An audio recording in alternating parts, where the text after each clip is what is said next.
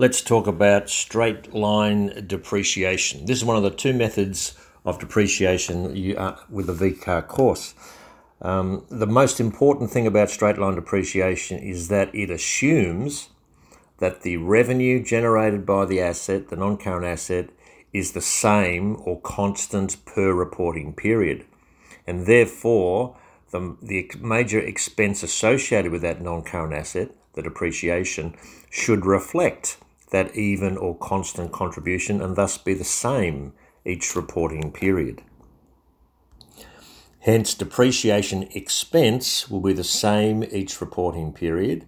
Accumulated depreciation will increase at a constant rate each reporting period, and the carrying value reported in the balance sheet will decrease at an even rate at the end of each reporting period. The formula used to calculate straight line depreciation is, of course, the cost of the non-current asset minus the estimated residual value divided by the estimated useful life. So things to remember here are, what is the definition of the cost of a non-current asset? So that cost will include not only the asset itself, but any additional cost to get that non-current asset into a condition and position ready for productive use. So common examples include the freight of that non-current asset into the business, the installation of it, the modification of it. So these additional costs are debited directly to the asset account. They're not separate items. Estimated residual life, this is a guess. So depreciation is the function of two guesses, two estimates, the estimated useful life and the estimated residual value. So depreciation includes the impact of these guesses.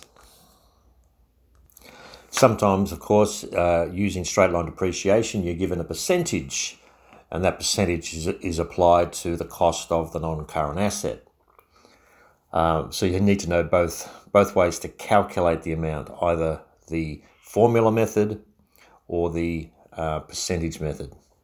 Then once you've calculated the amount, you've got to record it, and it's initially recorded into the general journal. The debit goes to depreciation of NCA. You must identify the non-current asset, and credit accumulated depreciation of the NCA, and that's a negative non-current asset. Some appropriate narration. Then, of course, it is posted to the ledger accounts. Depreciation is an expense, so it'll be debited and closed off to profit and loss summary at the end of the reporting period. Accumulated depreciation is a negative non-current asset, so at the end of the period it'll be balanced and the balance brought forward for the start of the next reporting period. Then, of course, depreciation will be reported. It will not be reported in the cash flow statement because it is a non-cash expense. But, of course, as an expense, it is reported in the income statement, other expenses. And in the balance sheet, of course, it is reported as accumulated depreciation that grows over time, reducing the carrying value of the non-current asset reported to stakeholders.